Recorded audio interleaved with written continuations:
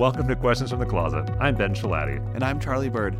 Each episode, we discuss a question we commonly get asked as LGBTQ plus Latter-day Saints. We're not trying to answer this question or come to a consensus, but simply sharing our perspectives. Today's question is, how do I navigate the gay adolescence? And that's like a, not the gay youth, like adolescence, plural. C-E. S-C-E? Yeah. I'm only good at spelling if I'm Because we're not like talking about like how to get through a bunch of young gays. Like there's a swarm of gay adolescents. How do I get through? No. They're probably on their way to like a Billie Eilish concert. Taylor Swift. Yeah, there's a lot of places they could be. So maybe you could tell us how to navigate through a sea of gay youths. Ben and I are not terribly diverse. We share many opinions and life experiences. For example, but you know what? I'm going to switch it up because we're already talking about crowds. Let's talk about concerts. Okay. We both like music, but I like going to concerts and Ben doesn't really. That's true. I don't like going to concerts. Because it's too loud and there's too many people, he says. No. He also says he doesn't like festivals, but he does like Disneyland. And honestly, it's not adding up for me. I see the contradiction there, but I don't like loud music. Like I'm a very loud person. Like my voice carries and I'm very easy to Mike, hear. could you turn his mic down a little bit? It's just excruciating in my eardrums. That's very loud. And when I am somewhere and the music is so loud, I'm like yelling at the person a foot from me. They can't hear me. I hate that. During the concert, you're singing along and you're dancing. Yeah. You're putting on your own concert. Yeah, I just don't like loud music. Anyway, I went to Taylor Swift last weekend and the weekend before. Oh, we get it. You went twice. I'm broke now, but I'm happy and a little bit depressed.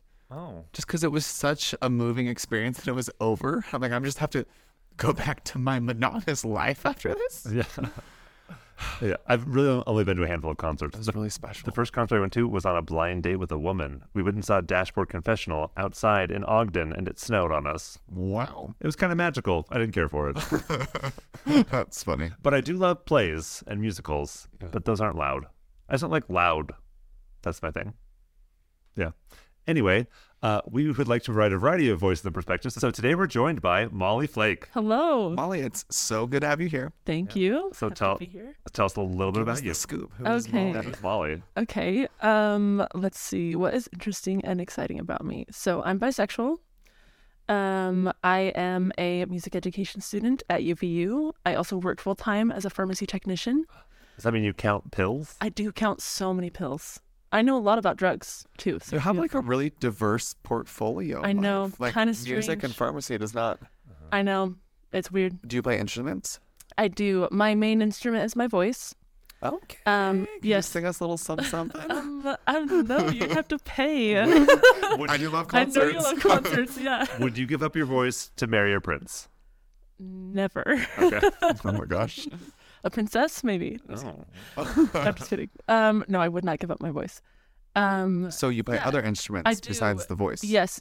I play the piano, although a little amateurly, and I play the cello as well. Oh, cool. Yes. That's really cool. Those are like Yeah. the two best instruments. I love a I agree. cellist. Yes. They're so big.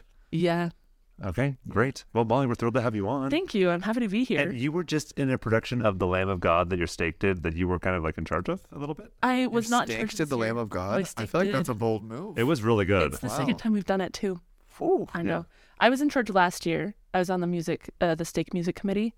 But this year I was not in charge. My roommate was, and so I was involved. I was the narrator in Lamb of God. So we're here today to talk about the gay adolescence, and maybe we should define it. Yeah. All right. So there's this idea that when you are LGBTQ and you are a youth, you miss some developmental milestones. So for example, straight youth, they get to have crushes on peers and talk about those crushes. And they might even get to go on dates with them and introduce them to their friends and their family. Well, and there's like a whole manual about it. Like the For Strength of Youth has a whole dating section that's Yes. like, this is how to do it properly. This is how to grow with yourself and set boundaries and understand consent. But LGBTQ people don't have that. Yeah, and so for people from my generation, an older generation, if you will, we also didn't have representations of queer people in the media, or not very many. And if they were, they were usually just like comical or really sad. And so we didn't get those experiences, those maturing experiences of love and romance and learning the difference between like infatuation and love. And so people who come out later in life have to go through all of that and learn all those things. So they're like teenagers or adolescents, but they're adults. Yeah, they're like operating in an adult world with the... It's interesting. It's like the idea that in some ways you like grow and develop completely normally and like into adulthood, but the areas that are like suppressed because of orientation or shame, those areas never get to grow. And then so there's this juxtaposition of being in an adult world with aspects of your character and development that are really underdeveloped, and that can create unsafe situations, awkward situations. And that's the gay adolescence. And you miss red flags, and like I said, you don't understand the difference between love and infatuation. And if someone shows love to you, then you're like, oh my gosh, this person loves me, therefore I have to do all these things to prove my love, otherwise they'll leave me.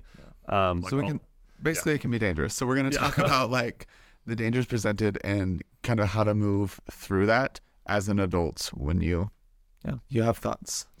Yeah.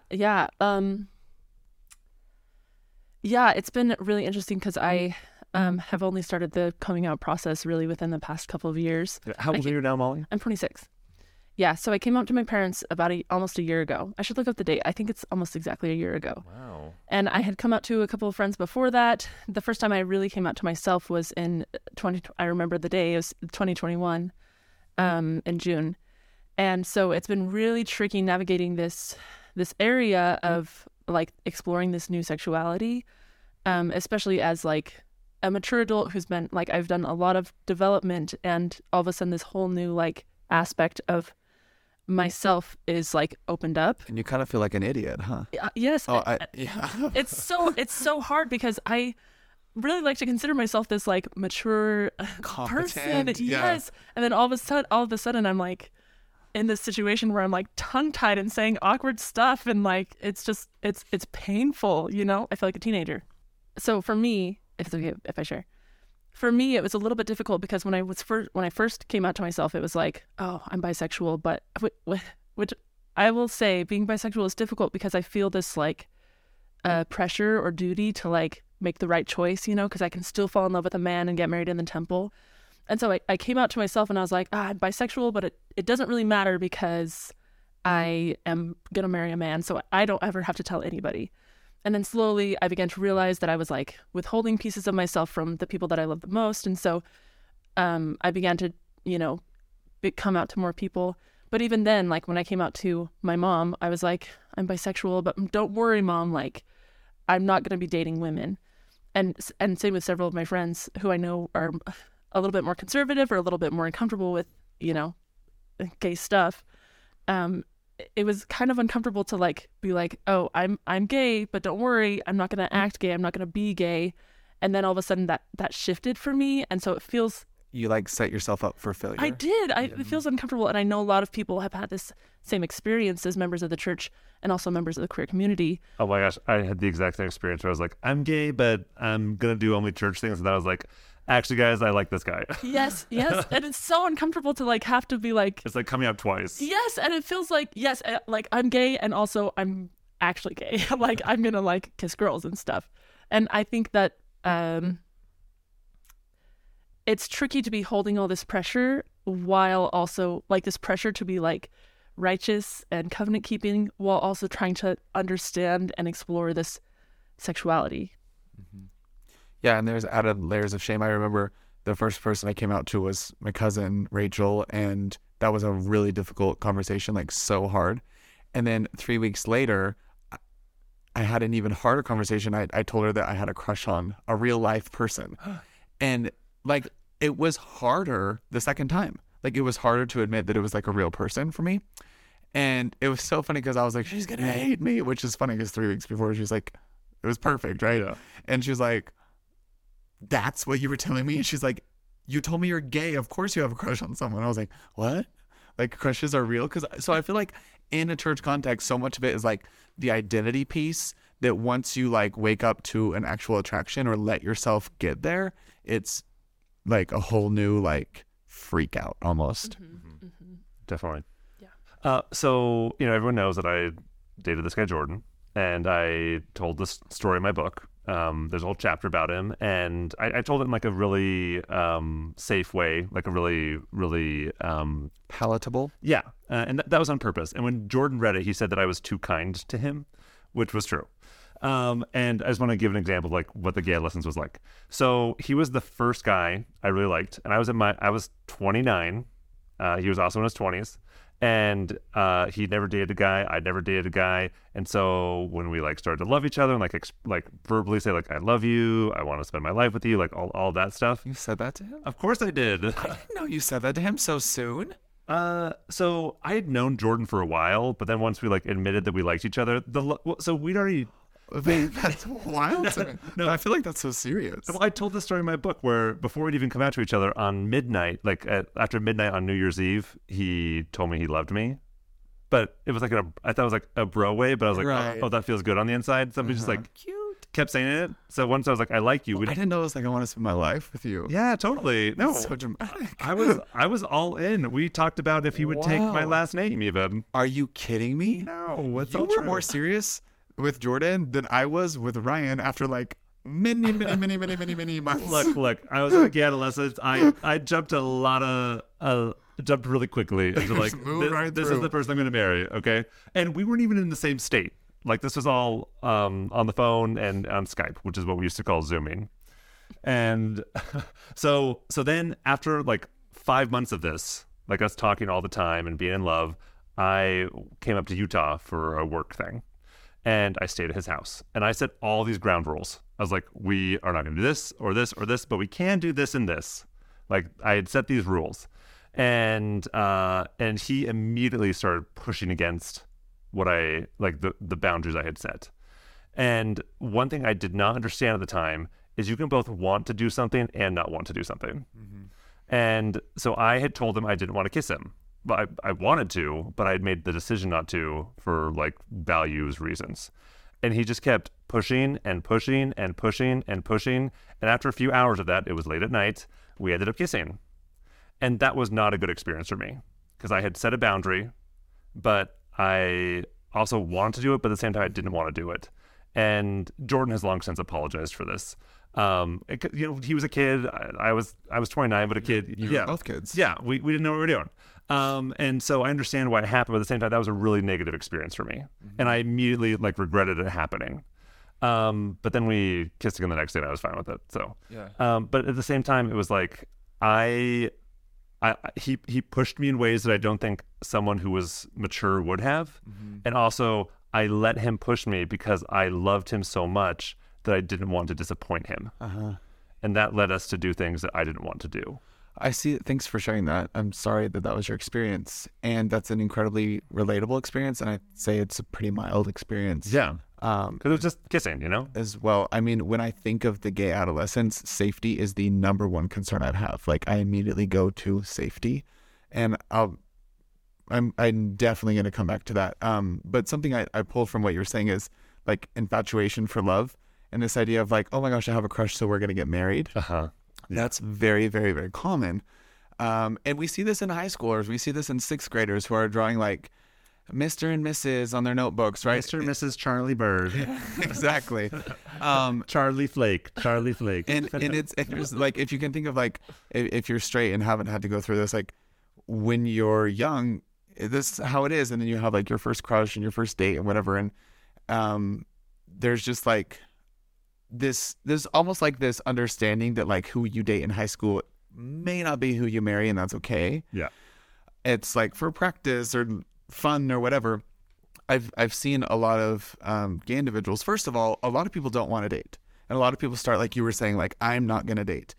And I have also seen that just realistically, I've said this before. I don't want to freak people out, but most people I know have been in a scenario where they like someone who likes them back. And they're both LGBTQ. And then it presents a lot of like stressors, right? So I'm being practical here. Like people date when they're gay. People fall in love when they're gay. Shocker. And it's important to talk about the safety. Because like, I don't know. There's so many approaches where people are like, just don't date. Stay in the church if you want to be safe. Like almost like a super, super abstinence mindset. But the reality is people date and people get into really dangerous or bad situations very quickly because of the adolescence and like there's no family support or anyway, like I'm going to get on a lot of soapbox during this episode. Or because it's secret and they can't talk to anybody. Exactly. So one thing just that you reminded me of is I've met so many couples, gay couples, who have met young, and they kind of like trauma bonded over, I'm gay Mormon, you're a gay Mormon too. And then that has like turned into love, and they've confused feelings of like love and longevity and respect and consent and everything for just like, you're the only person that exists and gets me, so I'm latching to you. And it's like this emotional attachment based out of trauma. And I know so many gay couples who've been married very young and have been divorced after 2 or 3 months because it's just like the gay adolescence, right? Or dating or moving in together or whatever. So that's like something to be aware of for the individual and for a family member who might be watching this happen. Yeah. Like, quick side note, and I want to hear your stories too, Molly. Great. Yeah. I have a friend, and he had met this guy on Tinder or something, and we were talking, and he's like, I love him, we're gonna get married, we've already talked about it. I was like, great. Like, how long ago did you meet? And he was like, we met on Tinder a few weeks ago. I was like, oh, what was your first date like? He's like, well, we haven't met in person yet. I was like, whoa. and honestly, like we talk about this, like, oh my gosh, like, how could that happen? But this is a very normal process. So common. It's just part of the process of like emotionally maturing as a human being who is starting to have romantic feelings for people that they're attracted to. Yeah. For me, the gay adolescence has been really tricky because, I mean, it is for everybody. It's been tricky because I'm not very resolved about what I'm going to do about dating. Like, my goal has always been not to date. And then all of a sudden this person came into my life, a girl who really liked me and wanted to, maybe not date per se, but wanted to make out, and wanted to like be together. And because that was so exciting and so enticing to me, and because it was also a little bit secret, like not a complete secret, but we're not super telling people, and also because we're already breaking the rules by seeing each other, I didn't know what boundaries I could set as far as what I could ask for, and I accepted things that I never would have accepted from a man. For example, she was seeing other people but still treating me like a girlfriend in a lot of ways, and that was extremely painful to me. But I felt like I couldn't ask for like us only because we didn't want to date, because that's against the rules with the church. Yeah, and I'm still an adolescent. I'm still learning, and that's like, anyway, it's really uncomfortable to like go through that experience. But that was like the biggest thing, is I realized I didn't know what I could ask for, and I didn't know what I could ask for. So, looking back, what would you have asked for? I don't know. I think that's a good question. This is very recent, by the way. I'm a baby gay. A baby gay in this dating world. I think maybe something I would have asked for was a little bit more respect as far as like discussing the other people that she was seeing. And also, I think I would have asked for more friendship versus like romance. Yeah. A theme I'm seeing in both of your stories is like self-respect and consent. Yeah. And it sounds like both of you were in the situation where you like knew this was not okay with you, but you wanted it, and you were trying to bend to the other person because of a lack of self-confidence and emotional vulnerability. Well, because when it's the first person that you like really love who says they love you too, or lesser feelings even, sure, it's like, well, I have to do what they want. Yeah. Yeah. Because this is my only option. It's an uneven power dynamic. It's such a vulnerable position, and that's where safety is going to come really, like, that's why I just always come back to like safety. We have to keep people safe if they're emotionally vulnerable. And growing up as gay, just in general, there's shame attached to it, and negative self-talk and poor self-worth. And growing up gay in the church often like expedites that and expands on that. And so we have this situation where these people who, like me going on dates when I was with girls in high school with like the For Strength of Youth as my guide, literally so easy. I was just like, but then like me going on dates with someone I'm actually attracted to, and there's an uneven power dynamic, and I feel like you're saying, like you have to bend to someone's will in order to be worthy. Like as gay people, we're always trying to prove our worth. That's like the number one coping mechanism is overexertion and fawn, right? We talked about like fight, freeze, or fawn. Fawn is the idea that you're always trying to please and placate the other person. And it makes sense that we would carry those same things into a relationship scenario and give too much and be taken advantage of. Yeah, definitely. Yeah, talk to us about the secrecy of all this and how that played into your experience. I want to preface by saying that I am extremely lucky because I have parents who are very, very supportive of me. And so I did call my mom and cry to her at least once a week about this situation. But I didn't want to talk to my friends about it because they were judging me for stepping into this situation. I don't really know if they were judging me for the situation or because it was a gay situation. Probably both, you know. And I would never judge you for any situation. Oh my gosh, Ben, that's so nice of you. Thank you, I appreciate it. I think also church and having to be discreet about it in that community. I'm trying to be a little bit cautious with what I say, but going to church and feeling like I have to be discreet about my relationship, it put this weight on me, and I felt like I didn't have as many resources for dealing in healthy ways with this. Also, some family members who I normally would have talked to about this the whole time were really unsupportive, and it made it so that I just kept it secret. Yeah. Talk to us about what it was like talking to your mom about this. Mom, if you're listening, my mom does listen to your podcast, by the way. Hello, Sister Flake. She's a sweet angel and perfect and amazing. I bet she has beautiful red hair. She has white hair now, but yes. Okay. Do you think I'm a redhead? I thought you were a redhead. I call you strawberry blonde. Oh my gosh. Okay, that's great to know. I have a friend who's a redhead and he doesn't think I'm a redhead. Anyway. Johnny Bowers. Yes. Oh my gosh. Well, that's because he's such a redhead. On the podcast. we argue about it all the time. Anyway. It's a spectrum. Yeah. Johnny, it's a spectrum. No, yeah. My mom okay. At the risk of being a little too vulnerable, I've always had a really hard time confiding in my mom about relationships because I was molested when I was a child, and that really severed the connection that I had with her, and I felt like talking to her about these kinds of things were not safe. And I didn't thank you. I didn't even tell her about that experience until I was an adult, and it's been really difficult to overcome this preservative instinct, because I was told as a child that talking to your guardian about something like this was unsafe. Anyway, so this was the first time in my life that I really made an effort to reach out to my mom about something like this. Which is really brave. And if you knew my mom, you'd be it's not even brave. She's so perfect and sweet. Why were you even scared? But it really was a big test, because if my mom had reacted negatively, it would have been really devastating. But I remember the first night I called my mom, and this was after I found out that this girl liked me. And I said, Mom, this girl likes me, and I can't be with her because of the church, and I like her more than I've liked any guy ever. And my mom just cried with me.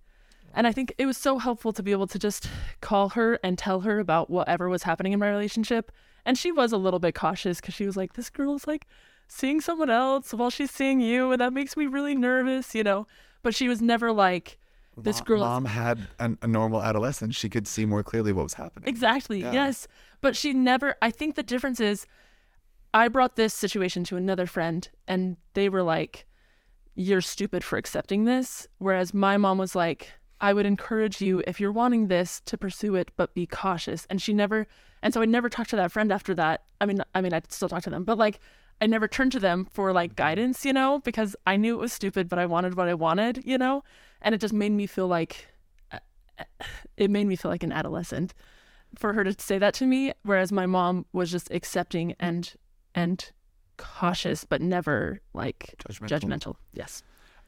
I've noticed an incredibly troubling trend where members of the church, even if they're supportive of an LGBTQ person, conceptually, when the person, and if and when the person starts dating or starts liking someone and wants to kind of explore that, for fear of condoning sin or for fear of doing the wrong thing or social implications, they'll pull away. Mm-hmm. And I really, really wholeheartedly believe that that is the absolute worst thing you can do. Yeah. Because all that is doing is taking away a resource from someone in a vulnerable position.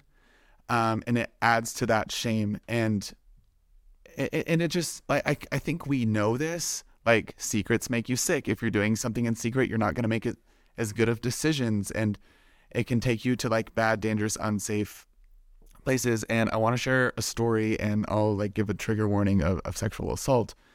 And I share this story because it has been very impactful for me, but also because it's incredibly common.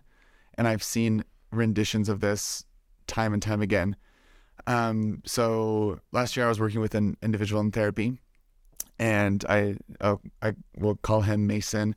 And Mason is amazing, like great student, return missionary, just a good person. And he's gay, and he had a lot of shame for it. And there was one time that he came into the therapy session and like couldn't talk to me. He just stared at the ground for like 25 minutes. And, you know, I was trying to let him have his space, but also like, obviously there was something going on. And he just started sobbing, and for another 15 minutes he was just crying. And then he told me this story that harrowed me to my core. So essentially he told me that a couple weeks prior, he was feeling really low.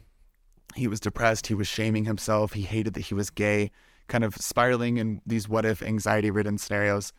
And he wanted to talk to someone, but his parents had been really unsupportive, and he was scared of his roommates. And so Mason created an app on an anonymous dating app, an account on an anonymous dating app, and didn't put up a picture. And he met somebody else who also didn't have a picture and was there anonymously, and they started chatting in the middle of the night.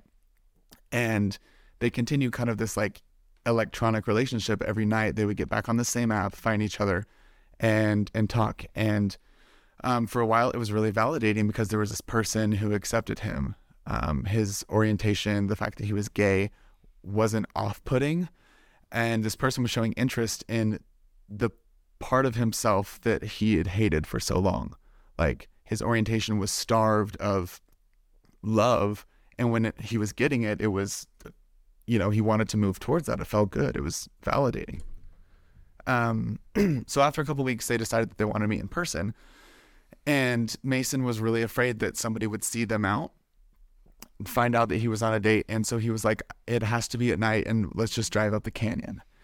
And so they decided that at 11 p.m. Mason was going to get picked up by a stranger who he'd never seen or talked to in person. And he didn't tell anyone where he was going because he was too ashamed. And they were talking, and it was going well. And this other man, who was much older than him, started making physical advances. And it was really confusing to him because he was excited.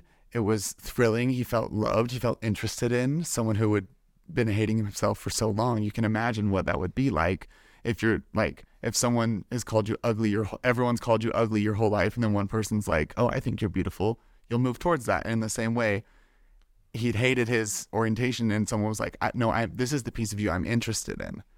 So he accepted it. But the man kept going, and Mason didn't know what to do. He didn't know what to say. He didn't know about consent. He was so overwhelmed, and he just froze and was horribly taken advantage of.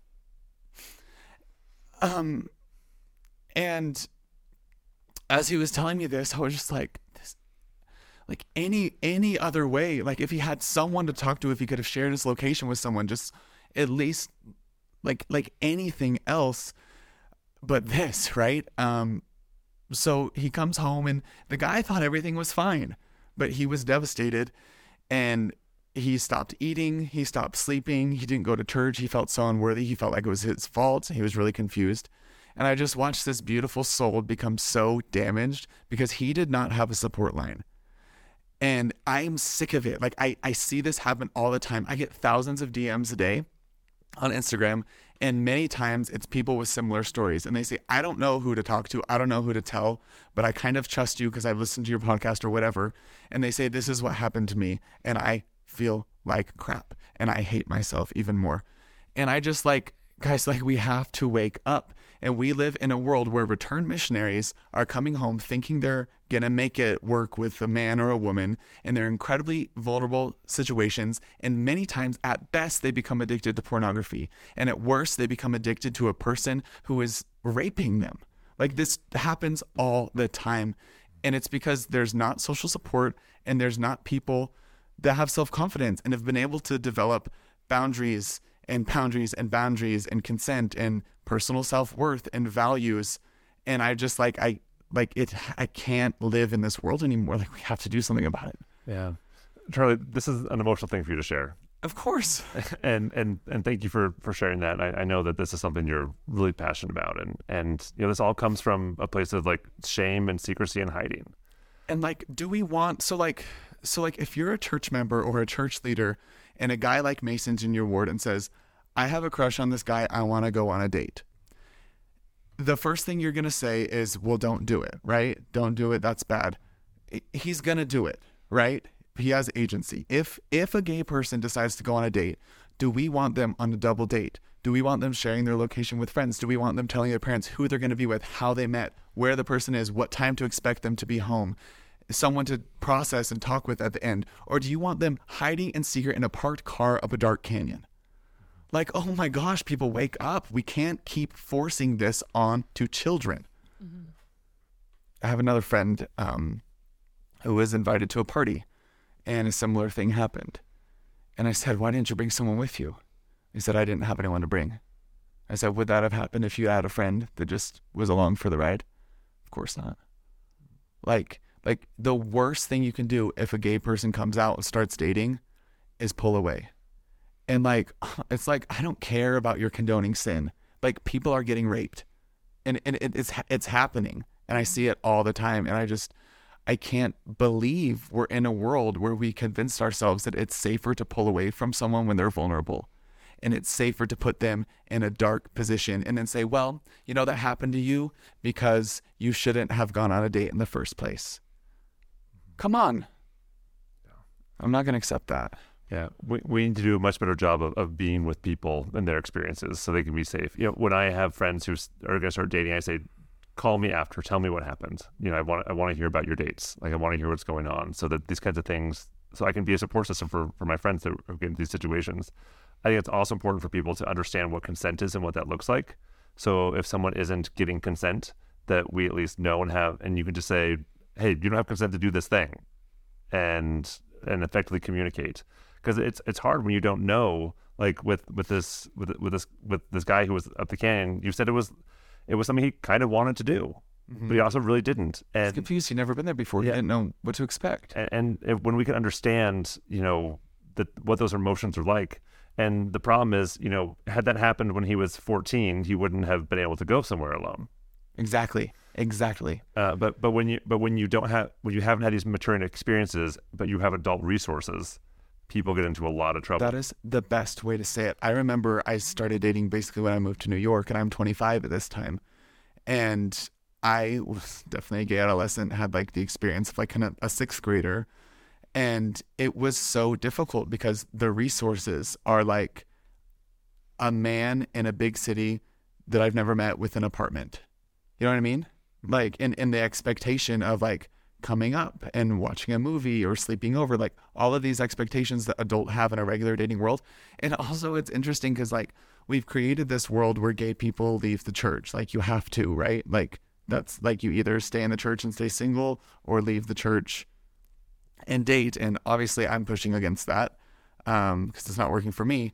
But it's the church protection layer does not exist. And the people dating outside of the church are have expectations of what dating looks like and how to be an adult, and it doesn't necessarily reflect LDS morals. Mm-hmm. And then again, it's that idea of, I feel like I have to placate this person because I want them to like me because it feels good to be liked, and I feel like I have to conform to this societal expectations of me, even though it's going against what I believe is self-respect. Yeah. Molly, looking back on your experience, how could those friends that you didn't feel comfortable talking to, how could people have helped you during this time where you were in this relationship that was a pseudo relationship? I think a big part of it is not only acceptance, but like encouraging me to be imperfect and to make mistakes. And I think, and so I'm saying this to myself as well. I think, and if there's someone listening who's in the gay adolescence and is feeling like maybe they want to try dating, but they're like terrified of it, I think it's so important to have so much compassion, whether you're the friend listening to a gay friend, or you're the gay friend. Like, so much compassion for yourself, because we are allowed to make mistakes and do things a little bit wrong, and step into situations that a 14-year-old might find themselves in. And I think the compassion makes you safer, because then you're not ashamed and accepting things that are not okay. Also, I think understanding that I liked what you said earlier, Ben, about like the confusion of like wanting something but not sure if you're wanting it. And like, if we can like take away the shame and like understand that it's okay to want to kiss someone of the same gender, you know, and then you know what you actually do want and where those boundaries need to be, what you don't want. Yeah, definitely. I want to talk more about that, because that seems like a really common theme. Can you kind of dig into that? Like, yeah, when you wanted to kiss Jordan, but you also felt like he was forcing it and you weren't sure if that's what you wanted. Yeah. Like that moment. You know, this is like 5 years ago, back when I was a BYU student. And, you know, I knew that same-sex dating wasn't allowed as a BYU student. And there was this guy I'd met who I thought was really, really cool, really cute. And he seemed to like me a little bit too. And we were hanging out. And then I acknowledged that I liked him. It was a very awkward situation, but anyway, no, the whole story doesn't matter. And then at the end of this, he was like, That was really cute. and at the end of this, at the end of the night, when he was leaving, he was like, "I would like to kiss you," and I said, "No, thank you." But I super wanted to kiss this guy, like super bad. But because of this BYU boundary, I was like, I'm not going to do that. And he was great about it. But like in that moment, I wanted to, but also didn't want to. But because I'd had that experience before with Jordan, I knew that I wasn't going to do something that I would later regret. Yeah, and I think I wonder, had you not been at BYU, how that would have gone, and where you would have set your boundary. Right. Because it's almost like people default to the church boundary, and the church is always a safe boundary for them, or the BYU boundary. And what I've noticed is, as part of the gay adolescence, is like, because like gay dating is like quote unquote off limits in the church boundary, there really is no boundary when they enter it. And it can be really dangerous, because all of a sudden it's like, oh, I did this, so whoop. Yeah. And it's like, well, this is a sin, so nothing matters. Yeah. And people are attaching their moral compass and their moral code to this structure that they felt like kept them oppressed. And it's not coming from an internal place of like, what am I actually okay with? Me, not me with church pressure, not me on a mission, not me at BYU, not me based on what mom says I should do. Like, what do I actually feel like is comfortable and consistent and is going to lead me to feel like I had a meaningful, like, romantic experience that is not crossing my personal boundaries. Yeah. And like, and of course, like, two consenting adults can use their agency however they want. Like, those are their choices. The problem is when someone is being pushed to do something that they don't feel prepared to do, or don't know what it is. Yeah. Yeah. Yeah. Yeah. And I think one thing that's important to know is that just because you want to kiss somebody doesn't mean that you want to have sex with them. And I think that was like maybe confusing for me to realize, was like breaking one rule as far as like holding hands or kissing a girl didn't mean that I had automatically broken all the rest of the rules, and that I had to give up all the rest of the rules, because if I don't feel okay with something else, that's still a rule for me. Yeah. Just like what you're saying, Charlie. So often this is a trauma response to repression. And I know so many gay men who have been on their first date and done way more than they anticipated or ever thought they would ever possibly do. And it's just like I want to cry for them, because like things that should be like beautiful and special and sacred with somebody you love are like they feel robbed. And it's interesting because like I was talking with someone and I don't know how like real I can be. Like you've been pretty real. Maybe we'll just put a trigger warning. But I know someone who the same night he met someone who was his first kiss. Later that night they had sexual relations, and he was devastated afterwards because he didn't know what had happened, and he was terrified of STDs. He didn't know anything about protection or anything. Like didn't know anything. Didn't know where to go get checked for STDs. Was ashamed to go to a doctor. Like all of it, he was just spiraling. And he told his mom. And his mom said, well, you shouldn't have kissed him in the first place. That's why this happened. Yeah. And again, it's just like, y'all, we got to wake up because now we have this individual who's had a horribly traumatic experience based on a trauma response to repression. And now they're like terrified and like need medical help, but don't know where to get it or how. And I just, oh my gosh, like this is the stuff that keeps me up every night. Yeah. And this kind of stuff happens far too much in our community. And no one talks about it. Far too much. Because like, who else is this kid going to tell? Yeah. He told his mom and it went horribly wrong. She shamed him for it. Mm-hmm. So now he just lives in his shame. Yeah. And that's his coming out experience. That's like, welcome to the world of freedom. Yeah. Where you're in a different cage. Yeah. And one thing I want to mention on a similar but different note is, like, I am not, like, I've never been, like, trying to date. That I've never been trying to, but I still have crushes on people, and I will still like people, and sometimes they'll like me back. And I'm, like, very much a gay adolescent still because I just haven't had those experiences. And so now that I, like, know this, I recognize that stuff happening. So this just, like, happens to people, even if they're not looking for love and romance. Exactly. So I'll give you an example. There's a guy in my ward a while ago. It was Eric. I'll just say it was Eric. But we were in an elders court presidency together, and I really liked it, like, super bad. And like after Will, I hope you're listening. It was many years ago. And I like asked if he wanted to hang out after, and he did not. He had something else to do. And I drove away, like, from the church, and I was just, like, so sad. There's rejection. Yeah, I felt rejected. And as I was, like, driving, and, like, I've got pretty good self-talk. Like, I talk through things with myself. And as I was driving home, I was like, Eric doesn't like me. What does that say about me? Mm-hmm. And then my immediate thought was, absolutely nothing. Mm-hmm. And you were, like, 32. Yeah. And imagine if you were 18. Exactly.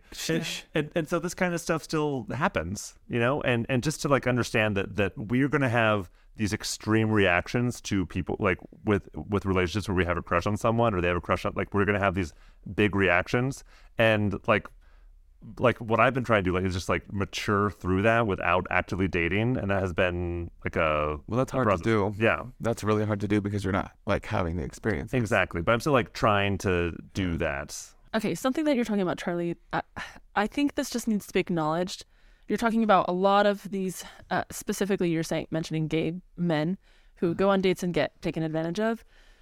I just want to acknowledge that this has happened to almost every woman that I know, where they go on a date with maybe an older man, and then they get taken advantage of in some way. And I think that I think we need to talk about that. I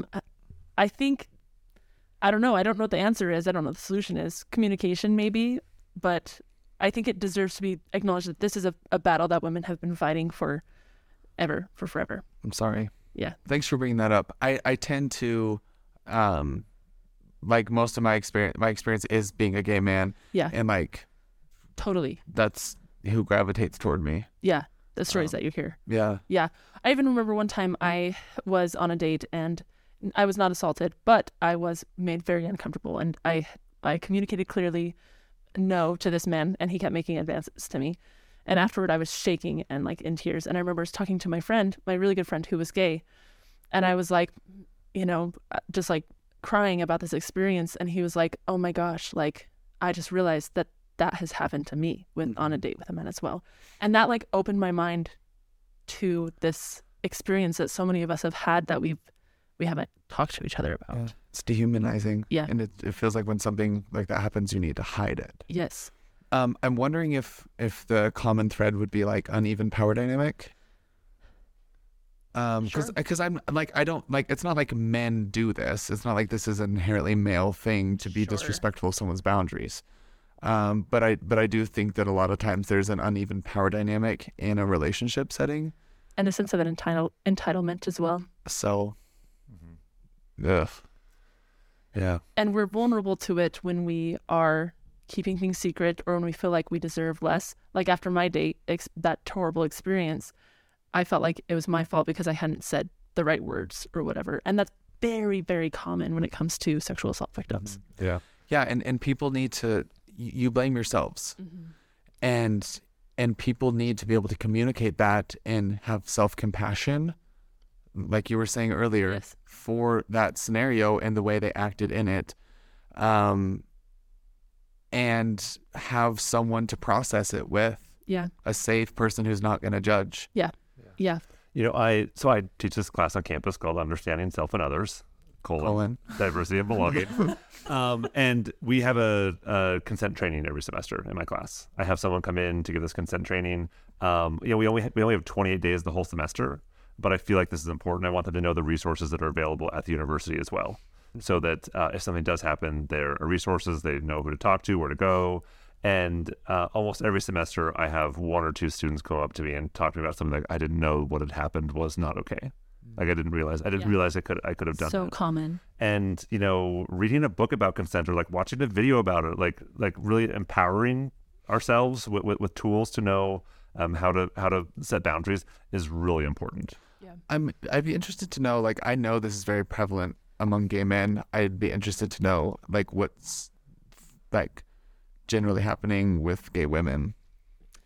As far as like sexual assault goes? Yeah, or just like, how does this gay adolescence appear in that context? Is it the same or is it different? No, well, in my experience, I can't speak for everybody, obviously, but in my experience, it's been very different. The person that I have dated that has been the most respectful of my physical boundaries, at least, has been the woman that I dated.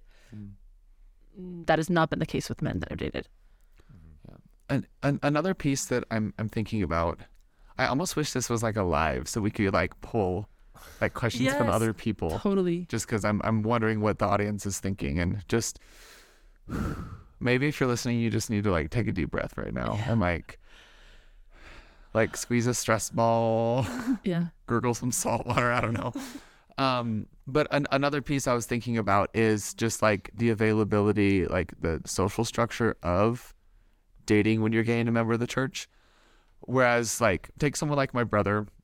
If my brother was on some of these dating apps or trying to like find a partner at a bar, I'd be like, what are you doing? Like, hello, wake up. Like your future partner is not at the local bar for him. Like, I don't know, maybe she could be. I'm not like, it's not bad to go to a bar, but I'm just Charlie saying, is shaming people who drink. no, I'm not. But I'm just saying, like, to meet his goals and the kind of life he wants, like, that's probably not the environment that's most conducive towards that, right? And so what I would say to him is like, talk to people, meet people, be open, go join community activities, talk to adults that you love and respect and say, hey, do you know anyone? Like if you're actively trying to date, do it that way. But I see, again, with gay men, I don't know what's happening with gay women, but it's just like, well, I'm gay, I better go to the gay bar because that's where gay people are. Yeah. Or, well, I guess I'm getting on Tinder or Grindr or a dating app, and that's how I'm going to find somebody else who's gay. And I'm like, oh my gosh, we literally have like innocent, naive return missionaries walking into bars because they don't have anywhere else to go. And that's their frame of reference for what it looks like to date when you're gay. And that sucks. And it's not going to work. Yeah. I got more to say. I can't go in. Well, Molly, I want to hear Yes. like what you're going to do differently next time. But like now that you've had this maturing experience. Oh man, it's so hard because I don't really know what I want. And I think that's what makes it so confusing in the gay adolescence. And that's what opens you up to being taken advantage of, is you don't know what you want and then you step into a situation and just accept whatever. I mean, yeah, I don't really have an answer for that. I don't know if I want to date women yet because it's easier dating women and it feels a lot safer, unfortunately, dating women. And women tend to like me faster than men do. But it's against the rules, you know? And I don't really want to fall in love and I don't really want to fall in love with a woman. Well, I think if there's anyone listening who doesn't know what they want, the advice I would give is boundaries, Yeah. open communication with people you love and trust, Yeah. and develop your own moral code separate. Like I remember when I was first coming out, and I was like, I've just been blessed, and maybe it's because I'm standing on the shoulders of giants, and I've been able to see people make more public mistakes and kind of like avoid pitfalls. But I remember thinking, like, to be realistic, like, I hate even having this thought, but realistically, most gay men I know leave the church. And so one day I sat down with my scriptures in a journal, and I thought, if I ever leave the church, who am I going to be? Where am I going to root myself? Where am I going to ground myself? What is me separate from this institution, right? Religion, belief set. And I wrote that out, and I was like, okay, this is me. These are core parts of who I am. And I have stayed in the church, and I plan on continuing to stay in the church forever, right? And I'm so glad I did that, though, because I feel like my moral code isn't forced upon me. It's from within me, and that has helped me move forward and avoid, like, I've literally so many times been in these situations where there was an uneven power dynamic, and I felt like an idiot. I was like, how did I not see this coming? Like, I'm alone with this man in his apartment, and I was like, and he's pressuring me. Like, that's happened before, and it's horrible. And luckily I was able to be like, no. And one time I literally just like left, and I ran and just like blocked the dude, and it was embarrassing, but like, who cares? You were like Joseph of Egypt. Yeah. Except he wasn't dating Pharaoh's wife. and so, like, I imagine, like, what would it have been like if I didn't do that? Yeah. Charlie, as you were talking, the story that is related came to mind. A few years ago, I was looking to buy a house, and I had a realtor, and like the housing prices were just like suddenly skyrocketing. And I was like, and houses were like on the market for like half a day, and then there'd be like 50 bids, and they would go for like 50,000 over market value, like over asking. And it was insane. And he's like, and he kept pressuring. He's like, Ben, if you don't buy now, this is your only chance. If you don't buy a house now, these prices are going up, and you will never get to buy a house if you don't do it now. And I was like, oh my gosh, he's right. And I was like stressed. And I was like, no, I don't have to do that. This isn't my only opportunity. There's other options. Yeah, maybe it was, but I guess we'll see. We'll find out. Still homeless. Still home ownerless. Yeah. And I would love to put the homo in homeowner someday. Anyway, sorry. But I think that a lot of people get into a place where they're like, if I don't do this, this is my only chance. Mm-hmm. And you sitting down and saying, this is what my life will look like if I end up outside of the church.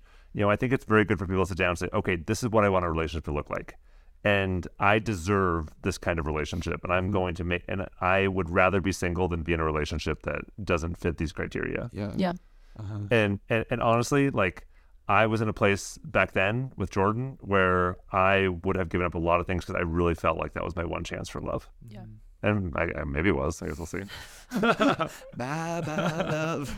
Bye bye happiness. Hello loneliness. But I think that's part of the gay adolescence. This idea of this is the one shot I have, and we need to be smarter than that. Well, because it's a scarcity mindset.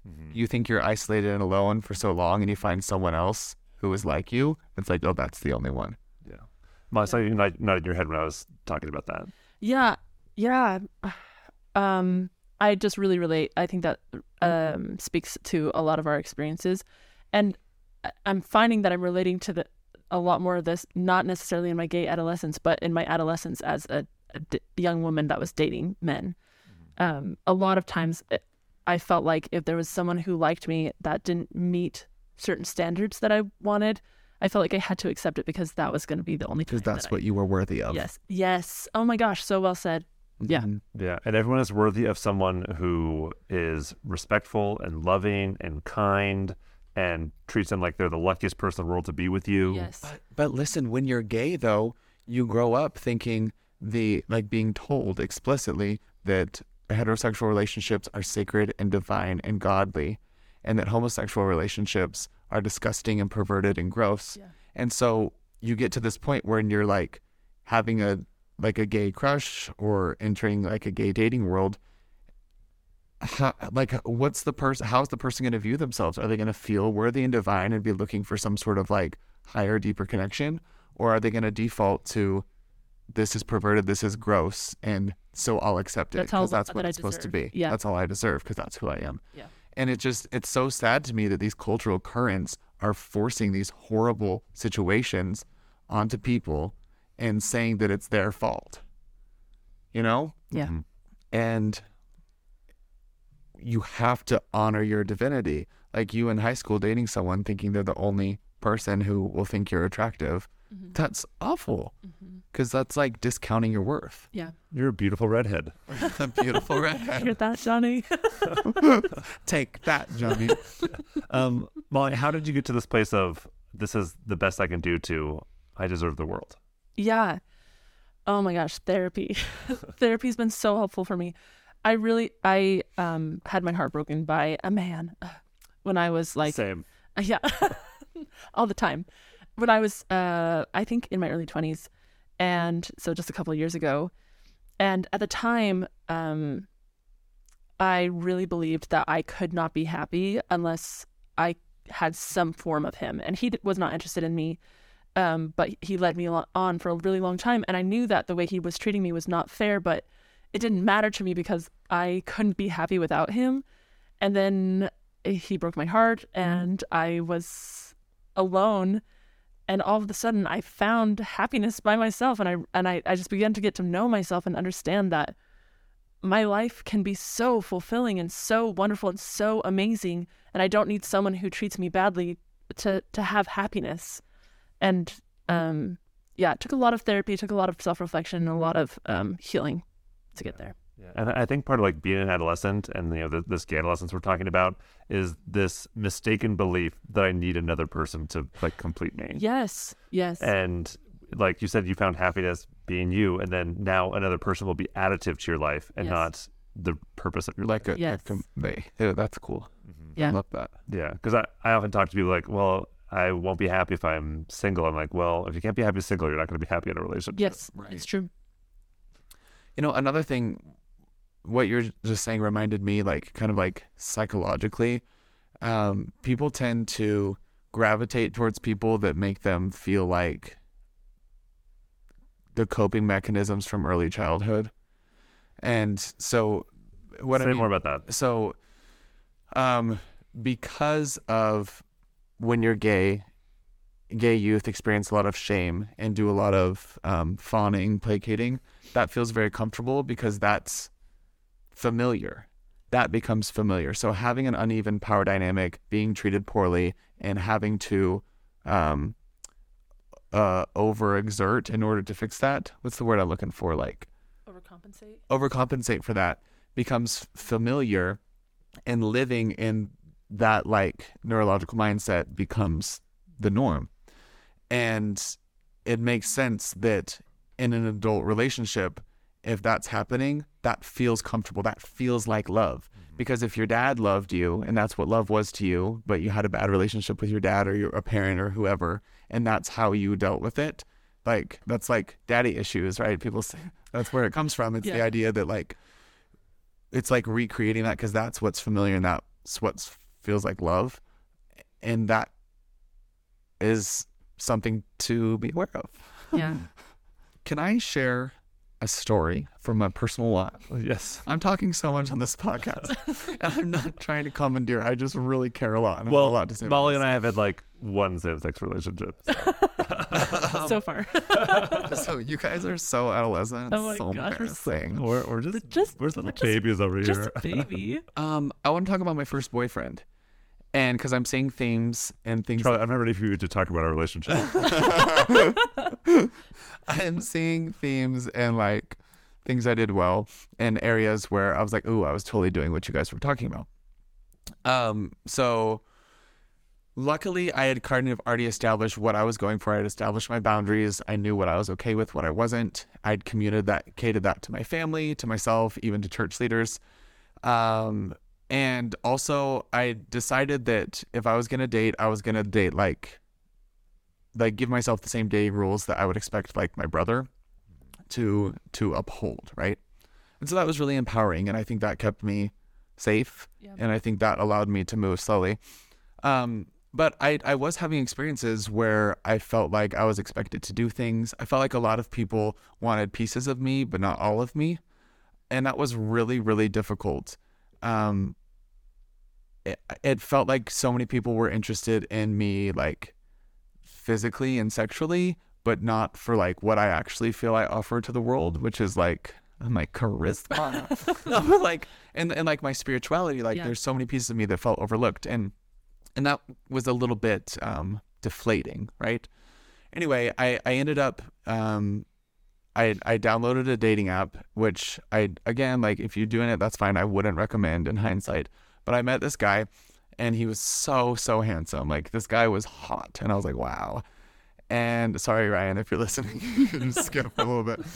But I was Ryan's also a good-looking man. Ryan is very attractive, more so than this person actually. So if you're listening, which he's not, but I was like, we made plans, and I shared my location with my friends. I told my sisters, like I told everyone about the date. And it was interesting because I felt like I couldn't. I felt like I shouldn't, even though like my default was don't tell anyone. And I had to like actively push against that. Anyway, so we met up in Brooklyn, and we went on a date, and I was expecting it to be terrible because most of them were. Can I share more? Yeah. Can I share backstory to this? Yes, please. Okay. Oh my gosh, I'm sharing so much. I didn't anticipate saying any of this. So prior to that, I mostly tried to date members of the church because I wanted to find someone who was like-minded. And I've kept running into the same obstacles, which was, on the one hand, I'd be on a date with someone, and like occasionally they would like break into tears and start crying and say, I wish you were a woman and I shouldn't be doing this. And I was just like, oh my gosh, like a lot. And then I become a therapist, and it's fine, but like I didn't want that to be my relationship. And I was like, okay, like I apparently like dating active members of the church is like not a thing, because it's just, I'm weird. I've always been weird. Like I've never known what to do with myself, and society's never known what to do with me. I'm in the middle, right?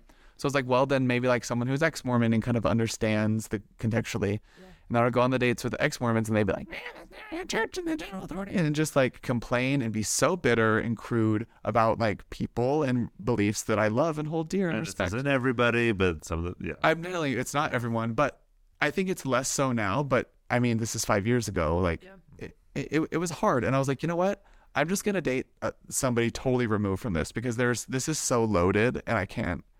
Anyway, but then that was scary too, right? Because then there's all these other. It's so confusing. Have compassion on yourselves and have compassion on the gay people in your life. It is so hard. And I'm alone in New York City. It's hard. Anyway, so I go like 10 million people there. And it's so hard to feel alone when you're surrounded by people. Yeah. Anyway, so we're on this date, and it surprised me. He was as attractive as his photos were. He was fun. He was respectful. He was nice.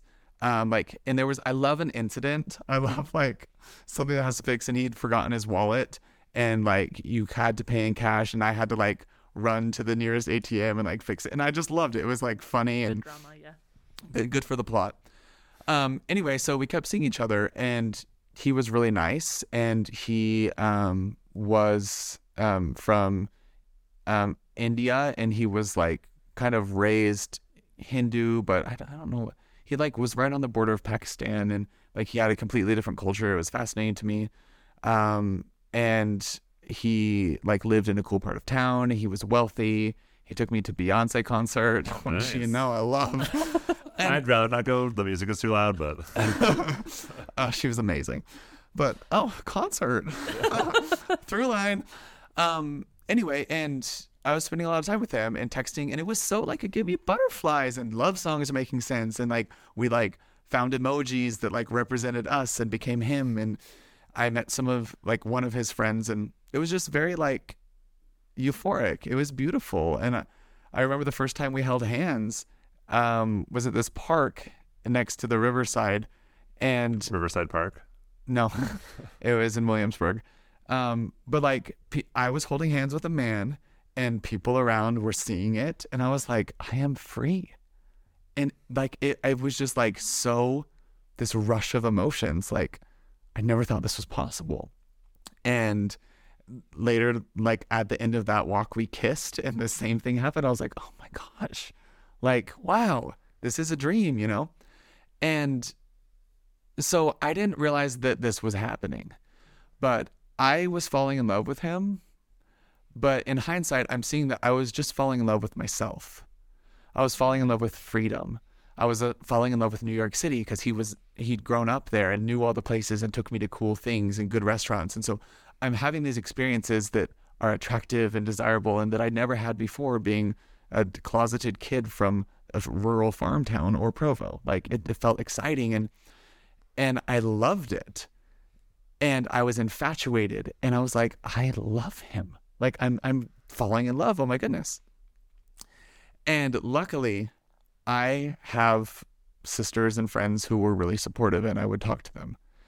And I think they saw red flags, but they didn't say anything. Kind of the same thing that your mom was doing. They're just like, well, tell me more. So for a couple months, that's how it was going. And then, he was really respectful of my boundaries, and I had very strict boundaries, and I still do. Like, it is hard to date me. And so I've heard from Ryan. yeah. And he never pushed me. And like, if I felt like he did, I would say it, and he would be like, I'm so sorry. And I was like, oh my gosh. And, one time I was telling Rachel, my cousin, this, and I was like, he never pushes me. It's amazing. And she was like, Charlie, I just want to offer the idea that that's like baseline being a good person. And you're talking about this as if it's some extravagant, grand, like he's the singular best person in the world. But that is baseline, Charlie. That is not what you deserve. And then, we'd have a lot of conversations about religion. I was going to church every week. And one time we had this conversation, and he is atheist. He doesn't believe in God. And that was is that what atheist means? It's what it means. And he kind of took a critical stance, but he wasn't as critical as the ex-Mormons had been, And so I was telling my sister, and I was like, oh my gosh, like he's atheist, and he kind of made fun of me a little bit, but also he's cool if I go to church. And she was like, okay, again, that's baseline. And so they gave me the time to start realizing ways that we were very incompatible, and that the love and the infatuation that I was confusing for loving him was actually me just gaining life experience and falling in love with myself. And I also realized that kind of the same thing I brought in with the Mason story, that there was this piece of my soul that had been so starved. And he was first and foremost interested in me because I was gay. That's how I was introduced to him. And I realized that was the thing that felt like love from him, just because he was that. And he was feeding that had never been fed. And so after about 5 or 6 months, I realized that wasn't going to be a good relationship for me. I started, I would sit in church and I was like, would he be here with me? And it just wouldn't. And I was like, could I raise kids with him? No. And then I started realizing I've never met his family. I've never met really any of his friends. Every time we hang out, we're alone. I'm hiding this. Is he hiding this? And I was like, there are so many red flags, and I see them now. And I broke up with him, and I felt great about it. And I am so grateful for that experience. Yeah. Yeah. And I thought he was the only one at a time. And then I found someone who is all of those baselines and equally or more attractive, but way, way better, and fills my spiritual needs and emotional needs, and has a family that I connect with and feels like my family. And I'm glad that I was able to move through that experience and learn those things. And I'm glad that there were people in my life I could communicate to that didn't shame me or make me feel like I needed to hide. And later down the road, were able to say, hey, just look over here. And I was able to gain enough control and self-confidence to say, oh, you know what? I didn't see that. Yeah. Mm-hmm. Yeah. I think what's important about that experience too is that you didn't come out of it and think, oh my gosh, I had my first failed relationship because it was gay or whatever, blaming it on being gay. I feel like coming out of this my relationship that I've had a couple people kind of indicate to me that I'm heartbroken because I got my heart broken because I stepped into a gay relationship. That does not mean that it was a failed experience. And just like you said, that experience, that's life experience. It didn't work because it was wrong. Yes. It didn't work. It's not that it didn't work because it was gay. It just didn't work because you weren't compatible, and you had to learn that. And now it's adding value to your future experiences. For sure. Yeah. We've talked a lot about the importance of sharing our lives with people, talking to friends and loved ones about what's happening in our lives. What should someone do if they don't have someone like that they can trust? Find someone. And you find people by stepping up. You have to come out. You have to put yourself in the position to find a like-minded person who's going to support you, and it's scary, but it's the only way. It's like jumping off the high dive. It feels like the only way to experience the euphoria of jumping off the high dive is to actually jump. And there are people who are going to accept you and love you and be supportive of you.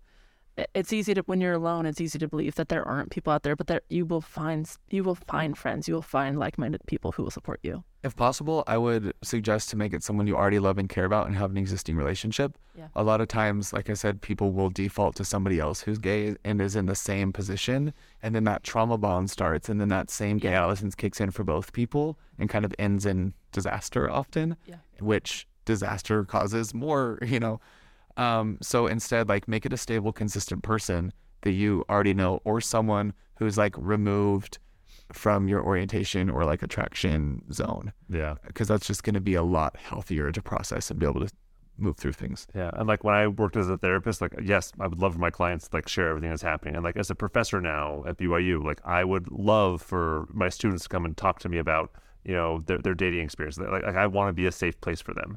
And so I hope that people can always find someone that they can trust, who they can just share what's happening in their lives, and that can be received. Mm-hmm. Ben, I'm wondering, we've talked so much about how the gay adolescence impacts relationships and dating. How does it impact you when you're like away from that, like single? Yeah. I'd say the way it most impacts me is I don't have crushes on a lot of people. It doesn't happen very much. But when I do, it's like suddenly intense. I'm like, oh, I want to marry this person. And I'm like, no, that's ridiculous for at least 4 reasons. Maybe 5. Yeah. But now, like, I realize when that happens. Mm-hmm. And then I'll be like, oh, wait, no, well, this could never happen. Like, I'm not going to, like, I want to pull myself away from this relationship because it could never lead to marriage. I'm like, well, that's also ridiculous. Yeah. And so that's the way it impacts me. Is just like these polars of like, this person is like, I'm going to spend eternity with this person, or I'm never going to talk to them. Yeah, it's like this huge pendulum. Yeah. Yeah. And just like noticing that happening and be like, this is ridiculous. Like, I am being ridiculous. And just like having that self-talk with me when I'm like being ridiculous. Yeah. Can we talk about a little bit about like the discomfort of understanding like who you're attracted to? And maybe it's different. You're bisexual. Yes. I was going to bring that up because, like, I imagine there's a lot more confusion there. So confusing. I still don't understand, like, platonic love versus romantic love. I feel like I could pretty much fall in love with anybody if I liked them enough, like, their personality enough. Uh-huh. Is that different? I mean, that's what people say we should force with women. That seems lovely. Very different for you guys. Okay. I wanted to say I even had a conversation with a friend of mine. She's a very good friend. We both kind of came out to each other in the same time. She's also bisexual. And a lot of times people have asked us if we're like a couple because we had this like energy. And it was like so anxiety inducing for me because I was like, well, she's beautiful and like awesome. And I totally like could kiss her, I know who you're talking about. And she is all of those things. She is wonderful and so cool. And we had to sit down and have a conversation because it was actually after you asked us, Ben, why we had never hooked up. And I was like... That is not what I said. I did not say, why have you never hooked up? That is not what happened. What did you say? You said, why haven't you ever gotten together? Or something like that. Yeah, but it was probably more like... I have permission from her to share this. It was probably something like... Knowing Ben, it was some sort of like LOL joke. No, it totally was. It totally was. But like, it's like... Ben is so red. That may have been exactly what I said, but I would have said it as a joke. Okay, well, no, yes. The tone is important. Yeah, but it was so uncomfy because we both kind of wondered, and never like talked about it, and so we had to sit down and be like, do we want each other? And like, it almost felt like I felt like I was obligated to try dating her because I found her attractive, and therefore that means that I'm attracted to her. And it's so confusing because I actually, like, since we had that conversation, we're like, we've been friends for a really long time and we've never wanted each other. And I think that means that we don't want to date each other, which is so obvious. That's but mature. Like, it's confusing because, anyway, I think of her as like a sister, like a sibling, but it's also confusing because it could easily not be that. Mm-hmm. Is that not an experience for you at all? No. Like, is it pretty clear when you're attracted to someone versus not? Yeah. For me it is, but I'm sure you're speaking to tons of people who have similar experiences. Yeah. I'm with you, people. Yeah. Thanks, Small. Yeah. Molly, your experience with your friend, I think is really common. Like, do I like this person? Do I not like this person? Yeah. And, here we're not telling people like go out and date. Like, we're not telling people what to do. But I think it's important that people live value-driven lives. And like, I'm living my life in a value-driven way. Like, I've chosen to stay single, and that's working for me. And yet, even with that choice, I still have crushes on people, and I still have to deal with that. And I am not fully mature enough to deal with them in healthy ways. And I'm learning to be mature. And so I think, the reason this, we've been talking about this from a dating context for the most part, but I think it's important for people to know, what it's like to be in these immature spaces where you like someone, because it just happens. Like, we just naturally going to like people, even if we're not looking for it.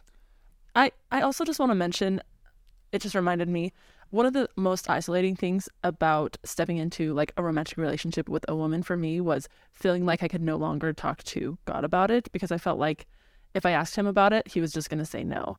And if that's an experience that anybody listening has had, I just want to say, like, I just want to acknowledge that. And like the thought of no longer having like a heavenly parent who loves you or is proud of you was devastating for me. And I don't believe that that's true. And I just want to acknowledge that. I'm so glad you brought that up. The idea of, I don't even want to pray about this, or I don't want to involve God in this aspect of my life, because what if he says yes and what if he says no? Yeah. And so it's better to just not know. Yeah. I like always involve God. Yeah. Bring Christ into it. Ask God, have the Spirit, and move forward that way. Like, that's beautiful. That's a great note to end on. Yeah. Well, can we end on one funny note? Yeah. Is it better than trusting God? It's funny. You're going to one-up my end note? No. That's a good way to end. I just want to end on like a light note, since this was a pretty heavy episode. Okay. Let's go. Oh, yes. Always trust in God. So I know Molly through our friend Austin, and Austin has been on the podcast. He was on the Pride Flag episode. Yeah. And Austin also checks the questions in the closet email. So Molly was a listener. Yes. And you can tell the story. Yes. Okay. So this was after the episode, Charlie, where you shared about your relationship with Ryan. And that was a very emotional episode for me. I had not come out to anybody yet. I'd come out to my friend, and that's it. No, I had no plans to come out to family, and I was really feeling super alone. And you were both so vulnerable with each other and shared really beautiful spiritual things, and it made me emotional. Anyway, so I emailed you at the end. You were like, if you have any questions, email this email. And so I sent you an email and was just like, I'm a gay Latter-day Saint, and I feel really isolated and alone. I'm really grateful for you sharing your experience. So she thinks she's talking to us. I thought I did. Well, I didn't care. I mean, I figured you had some kind of like, someone checking the emails, but I didn't think it would be my close personal friend, Austin. who also wasn't out to Molly at the not time. out. That's hilarious. Yes, and so all of a sudden, Austin is like reaching out to me and is like, "You need to come over. Let's do a Disney movie night," And I'm like, "Wow, Austin's so obsessed with me." Anyway, and so then I come over. Austin wants to date me. Yeah. No. Yeah, that's what I thought. No. And so Austin keeps reaching out to me, and so I finally come over, and we have this evening, and I actually came out before Austin even got to the point, but Austin starts telling the story about how he starts becoming friends with Ben, and then he's like, and Ben was just so overwhelmed with the emails. And he was like, and Ben like asked me, and I like gasped, and I was like, wait, Austin, and he like looked at me and like started nodding. Oh, I love that. Yeah, and I just want to say that it was actually like really powerful for me, because I felt, as I was like accepting my sexuality, I felt like I was kind of turning away from God. Like, by choosing to accept more of myself, I was like rejecting what I had been told my whole life, which in my mind that represented God. And all of a sudden, this felt like this was not a coincidence to me, This felt so like there was a divine hand in it, and that was the first time that I was like, maybe God wants me to be a bisexual. Maybe God is cool with me connecting with people about being bisexual. Anyway, so it was actually really powerful. That's lovely. Yeah, so that's funny. So that was how Molly accidentally came out to her close friend and didn't know it. And didn't know it, and he came out to you as a result. And now That's cute. Yeah, it's really sweet. And God loves you a lot. Yeah, thanks. Well, thank you, Molly, for being on this very vulnerable episode with us. Yeah, thank you. Thank you. And to the listeners, drink some water, take some deep breaths. Yeah. And thank you for letting me share things that I'm passionate about and are on my heart. And hopefully I didn't scare anyone off. So, love y'all. Bye. Thank you for joining us today. If you have enjoyed this or other episodes, please consider leaving a review, following us on Instagram, Facebook, or YouTube at Questions from the Closet, or sharing this podcast with someone you love. And as always, please remember that we do not represent the Church of Jesus Christ of Latter-day Saints or Brigham Young University. We're not trying to be prescriptive or tell anyone what to think or what to do. You heard 3 perspectives, and there are many, many more. We encourage you to listen to other voices and hear a wide variety of experiences. If you would like to submit a question or share a comment about today's episode, you can email us at questionsfromthecloset@gmail.com. Until next time.